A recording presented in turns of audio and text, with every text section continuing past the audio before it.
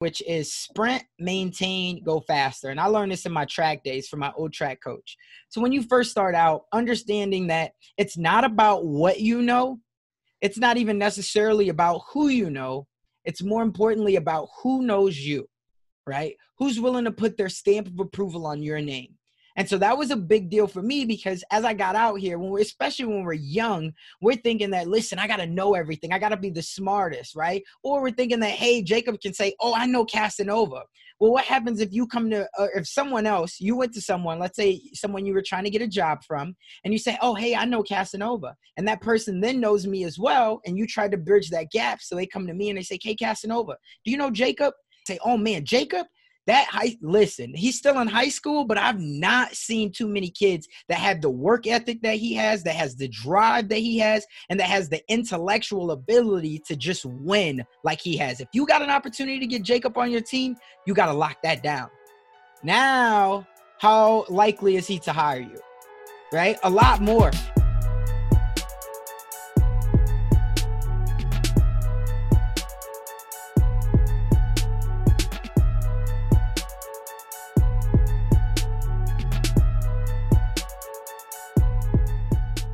Hey guys, welcome back to the Venture Mentality Podcast. I'm your host, Jacob O'Connor. Today joining us, we have an award-winning real estate agent and investor, as well as a published author and influential speaker, Casanova Brooks. What's up, Casanova? What's up, my man? How are you? I'm doing fantastic. Thanks for joining us today. Yeah, thank you for having me on. I'm excited. Yeah, me too, man. So to start things off, I was hoping you could give us a little bit of context about your journey and as to how you got started and then build up to where you are now. Yeah, there's a lot to uncover and unpack. I know we don't have that much time, so I want to keep it, brief, but at the same time, substance for your listeners. For me, I always like to describe myself when they say, who am I? I think of myself as just purely a relationship builder. So, of course, a lot of people have come to know me through the angle of real estate or now being an author or sharing my story. But I always like to think of relationships as the foundation of everything that I've done. So a little bit background on me. I'm originally from inner city south side of Chicago. I was raised in a single parent household, which was my mom. My dad was never around, so my grandma kind of stepped in to be the father figure in my life. And I think she did a great job of trying to help where she could. I'm the only child on my mom's side, but on my dad's side, last I knew, I had 13 brothers and sisters. So a lot of them, but my dad never, did a very good job of bridging a relationship. So really, I grew up as an only child. And that's kind of where it started at for me. Then when I was about 13 years old, my parents decided to move me. When I say my parents, I mean my mom and grandma again.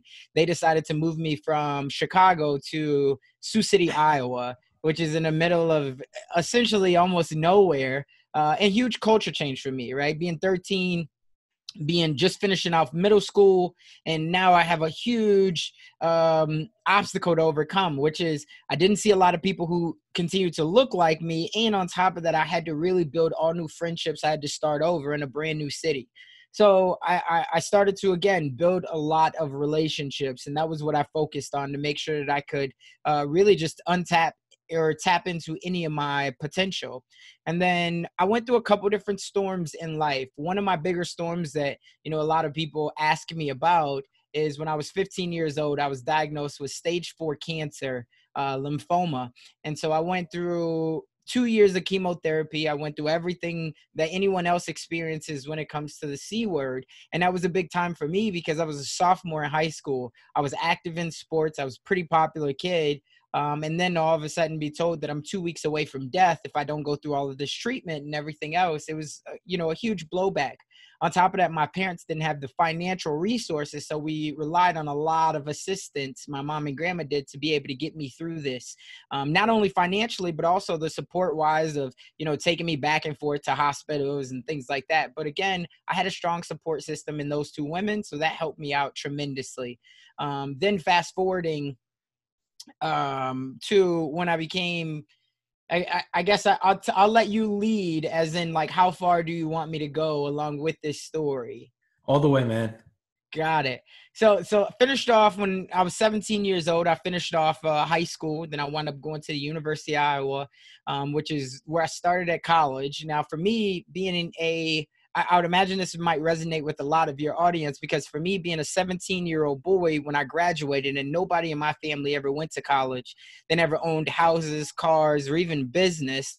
So I didn't know anything about where my direction was going in life, right? Like for me, I was going through the motions. Not that I was doing bad, I wasn't messing up, but a lot of people would say, oh my God, Casanova, if you keep your head on right, you could be whatever you want to be.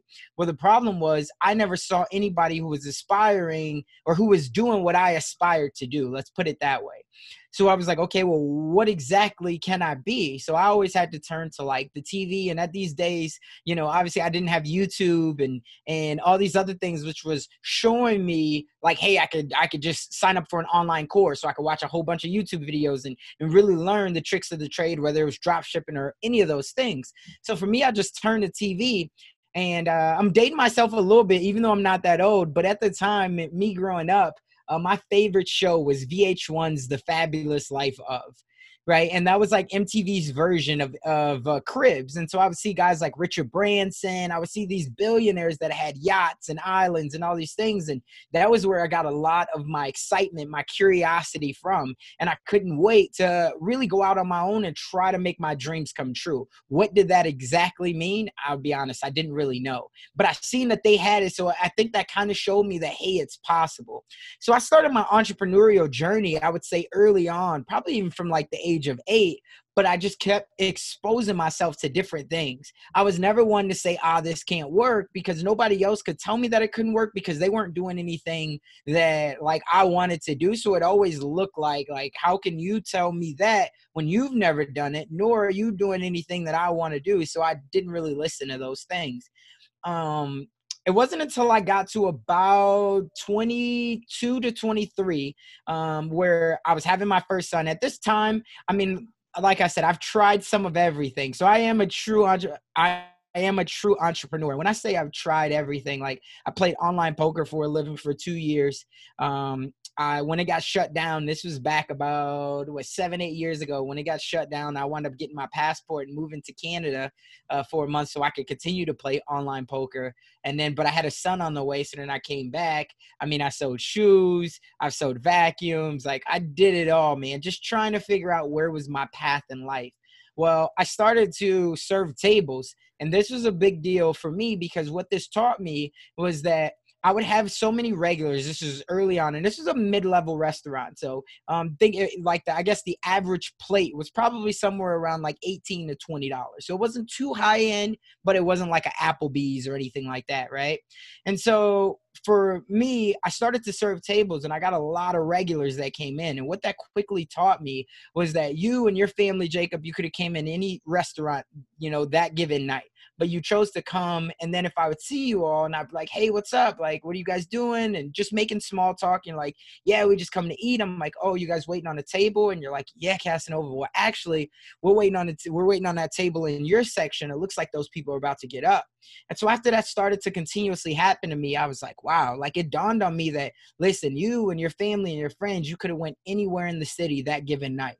But not only did you choose to come to this restaurant, you chose to wait in a world of instant gratification. And we all want it now, to be able to sit in my section because you knew that I would take care of you. You knew that I wouldn't hassle you, and you knew that you would have a good time. So from there, I just kept continuously building relationships with clients and things like that. And then that was where I got essentially my first job offer, because I had a big car dealership that was in my town at the time, which is Sioux City. I'd had him and his family multiple times, and he had came in and he had said, he started to ask me what I was looking for, things like that. Well, he never told me he was going to offer me a job, but I'll tell you what happened. Shortly after, I wound up going into his dealership to buy my first car from my buddy. And he sees me out there and he says, hey, is that Casanova? And he says, yeah. He says, ask him if he has any interest in selling cars. And so my buddy comes back out and he's like, hey, Justin, who's the general manager, he says he wants to know if you want to sell cars. At this time, I'm serving tables, right? I've never really had a real job that I've stuck with, or at least one that I felt could earn me 6 figures. So initially, because I knew nothing about cars, I couldn't tell you a 1970 Nova. I couldn't, none of that. So I turned it down. But as all sales managers are, he was very persistent, and he had me just come and and sit down with him. And he asked me, what are your goals in life?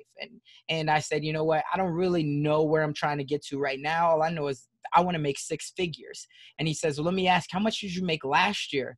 And I said, well, I got to make my own schedule, but I was one of the top servers. I was getting a lot of cash tips, and I was somewhere around like 45,000. And he's like, well, you see all three of those guys who were outside of my office? And I look back, and he's got like these glass windows outside of his office. And I say, yeah. And he said, well, all three of those guys made over 90 grand last year, two of which made over 110. And now he's pushing my hot spots, right? My hot buttons, because he's figured out, again, what my pain points are, what I'm really looking for. So he's like, listen, I'm not saying that you're going to come in and make $100,000 right away. He was like, but what I can tell you is I know potential when I see it, and you got potential. And I'm like, oh, okay. So long story short, he wound up recruiting me to go sell cars. And within 6 months, I wound up finishing Car Salesman of the Month 2 months in a row. And I just came off my first 10K month. So this was big for me because at this time, my son's just born, but I just came off a 10K month, but I'm at a crossroads in my life. And the reason why I say that is because at a car dealership, if you've ever worked, or anybody of your listeners that's ever worked at a dealership, you got to spend a lot of time there. Right. And at this time, I was also exposed to network marketing. I got recruited by one of my old football coaches to do network marketing. And then it also exposed me to personal development, one of which was the book, Rich Dad, Poor Dad. Right. So if you've never read it, or if any of your listeners never read it, I would definitely highly encourage you to read that book just on financial literacy and how the world works in the financial sense. So I read that. And what that really taught me is that I was trading my time for money. I couldn't sell a car if I wasn't at the dealership. So I was like, man, okay, well, I got to figure out a way that I don't got to trade my time and my hours for money. And that was where I decided that I was going to take another job. But really, my primary focus at that time was building my network marketing business, right? But I quickly found that that network marketing business in particular was not for me. Right. So a lot of the values and the personal development that I did get exposed to, like Rich Dad, Poor Dad, Go for No, Richest Man in Babylon, Think and Grow Rich, all these other things were monumental in framing my mindset. But at the same time, I knew that this particular product and service was not for me. So I wound up getting out of the network marketing, and I was in the corporate world at this time as a digital marketing consultant. And within 9 months, I finished number 8 in the entire company, which is $1 billion company. And I finished number 8 in all inside sales. So I was breaking a lot of records. And again, I knew nothing about digital marketing 9 months prior. So I was looking to, again, keep challenging myself. And even though I'm winning all these awards and accolades and getting all this recognition, I wanted to try my hand at management. And I remember distinctly, like, my managers and my directors and all that. It's like, hey, Casanova, we love what you're doing, but only problem is there's not a management position that's open right now, even though they're hiring for managers left and right. And so they're like, but keep doing what you're doing. And they had me leading all these like emerging leader programs and all this other stuff. So I'm like, I see where this is going. So from there, I decided on my off time, right? When I got done with that 8 to 5, I was looking at YouTube heavy. I was looking at what's going to be my next challenge, what's going to be my next direction in life. And I wound up coming across a video of a mentor of mine. And he's in the real estate space, but he was big in the real estate space. This was even about 6-7 years ago. And I looked at his trajectory, and basically he said something to me in a YouTube video that it just struck my heart. And he had said, you got to figure out a way to be the Lord of your land. And I was like, wow, like what the hell does that mean? But it sounded so powerful to me at the time. Right. And so I was just like, oh man, like that was huge. And so from there, I was like, okay, if I'm going to be the Lord of my land, I got to figure out how do I own real estate.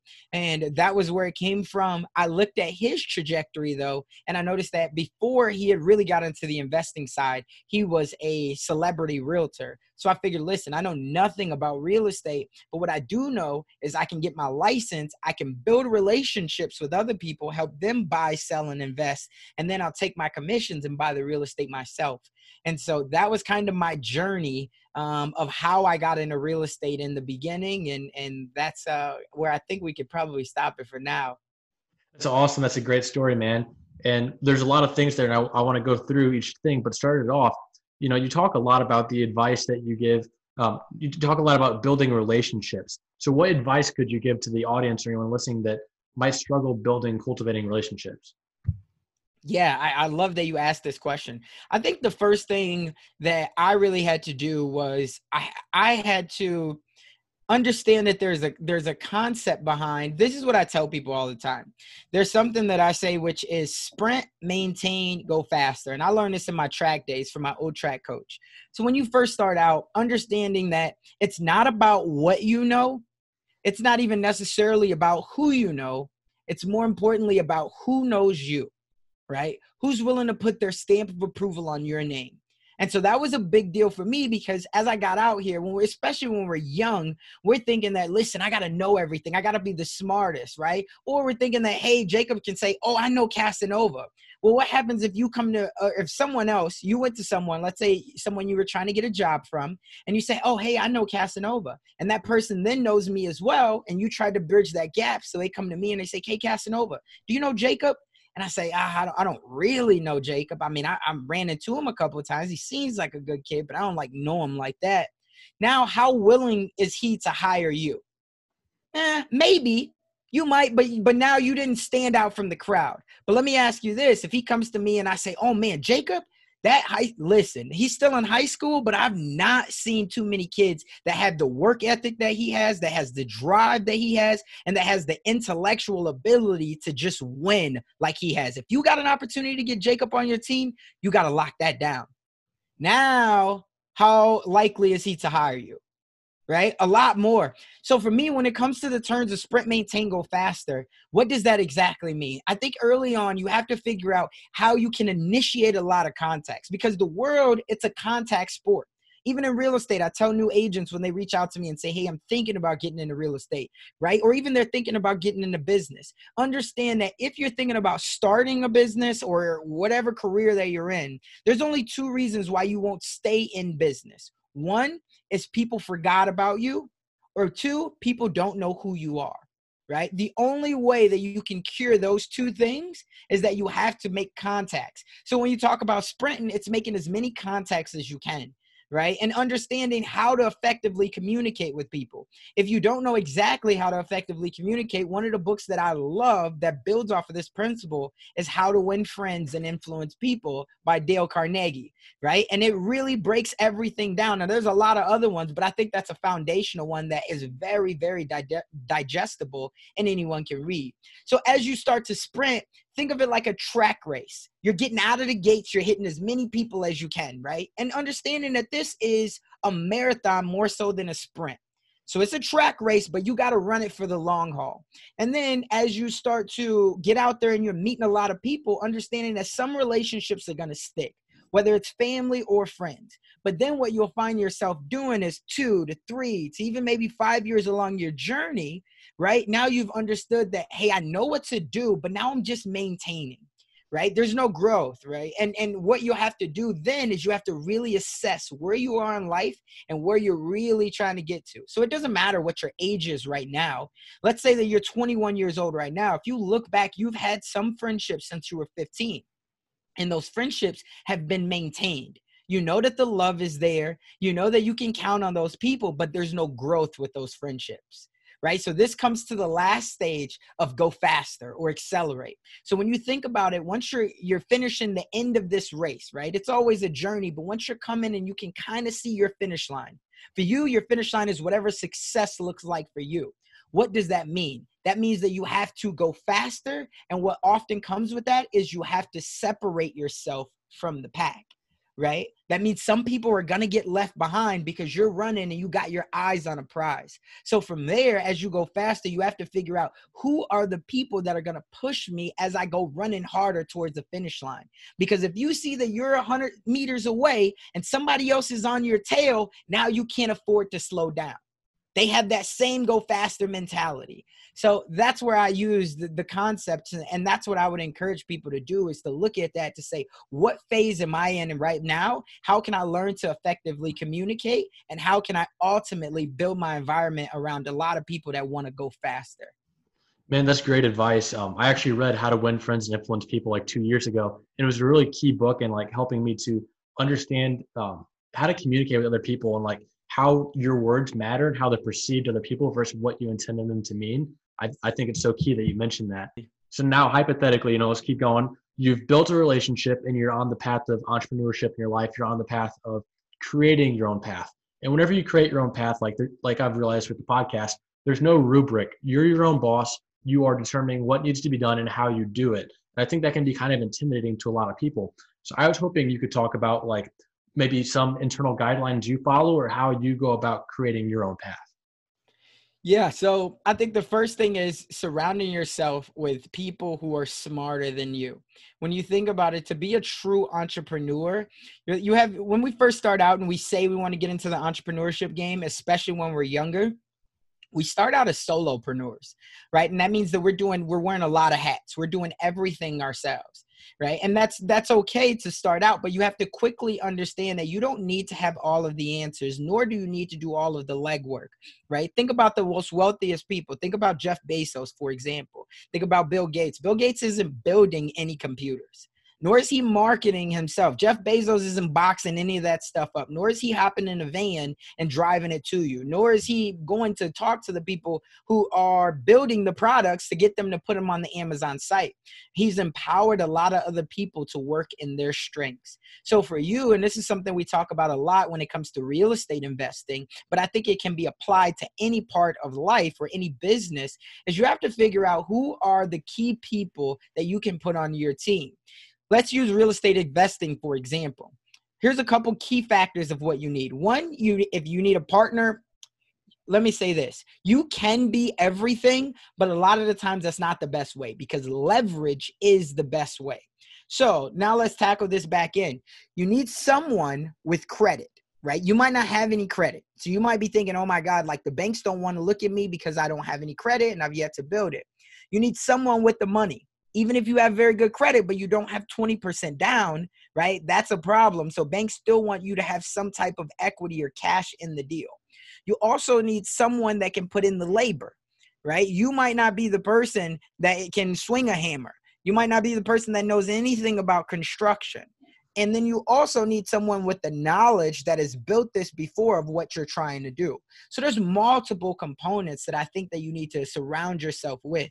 As I start to create my own path every day, I'm always trying to constantly put someone else in front of me who has the skills of what I'm looking to do. So prime example, as I build my online part of my business, right? From offline to online, now you have to figure out who's the person that understands email marketing. Who's the person that understands copywriting? Who's the person that understands funnels? ClickFunnels, Kajabi, it doesn't matter what it is. Who's the person that understands ads? All these different things, video editing, audio editing. You can't do everything. And at the end of the day, you don't need to do everything. You just need to empower the other people to see your vision and build something bigger than themselves. I completely agree with that, man. I think you're right. When people get started, they have to do everything by themselves. But the beauty of it is as you continue to scale and grow and you can bring more people to the team, you yourself can focus on just one aspect and then delegate everything else off. Absolutely. Yeah, I would agree. Mm-hmm. And before I forget, since we're running a little bit short on time, where can people look you up to find out more about you? Yeah. So the number one thing I would say is I have a podcast as well. It's called the Dream Nation Podcast. So that podcast is where people can connect with me. If you're looking for social media sites, I am on Instagram the most. I'm very active on Instagram. It's Casanova, CASANOVA _Brooks, BROOKS. And I'm also on LinkedIn, Facebook. I'm pretty accessible wherever it is, but Instagram is where I am the most active. But yeah, I appreciate you having me on here. Yeah, definitely, man. And I'll link those in the description so that you guys are listening can swipe up and check it out. And before we go, I've got one last question, but first a little bit of context for you. So when you died, the only thing that matters is the difference that you made or the impact that you had. So with that being said, what difference or what impact are you looking to make? For me, I believe that everything starts with a dream, right? And my purpose on this world to inspire people to dream bigger and create more. And within creation, of course, comes execution, right? And so you can't create anything if you don't take action. So for me, I believe that everything starts with a dream. And those of us who dare to continue to dream while the rest of the world is settling for what society tells us is our reality, we're the ones who stand to be trailblazers and change makers. So that's for me what I'm trying to do. I'm trying to make sure that I continue to dream and I continue to create more.